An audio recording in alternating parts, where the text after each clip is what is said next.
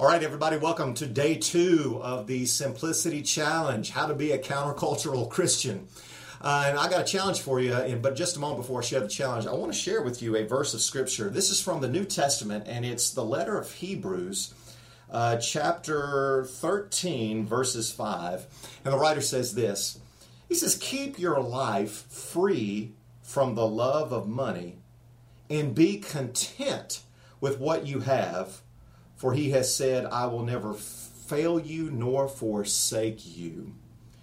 Keep your life free from the love of money. Just imagine that.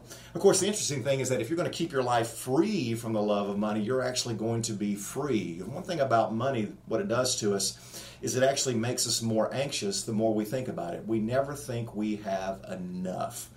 You know, Psalm 23, first verse says, "The Lord is my shepherd. I have all I need."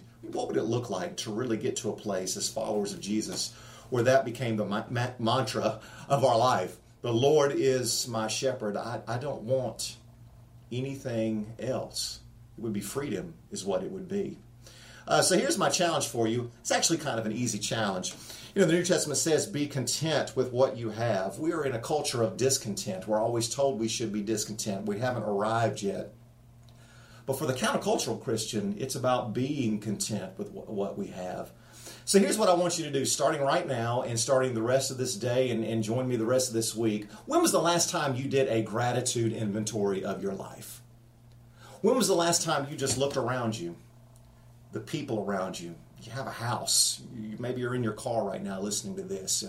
You're out jogging, maybe listening to this. But when was the last time you just gave thanks for what you have, your friends, your children, your spouse? I mean, there's just so much. Your job. When was the last time you really said thank you for this? So I want you to join me and just take a moment for the next 10 or 15 minutes and throughout the rest of this day to just give thanks for the people in your life. And then I want you to ask this question to yourself. Is it enough? Is it really enough? Do you need more than what you have already given thanks for? So that's day 2. Join me in the challenge starting right now. Thanks, everyone.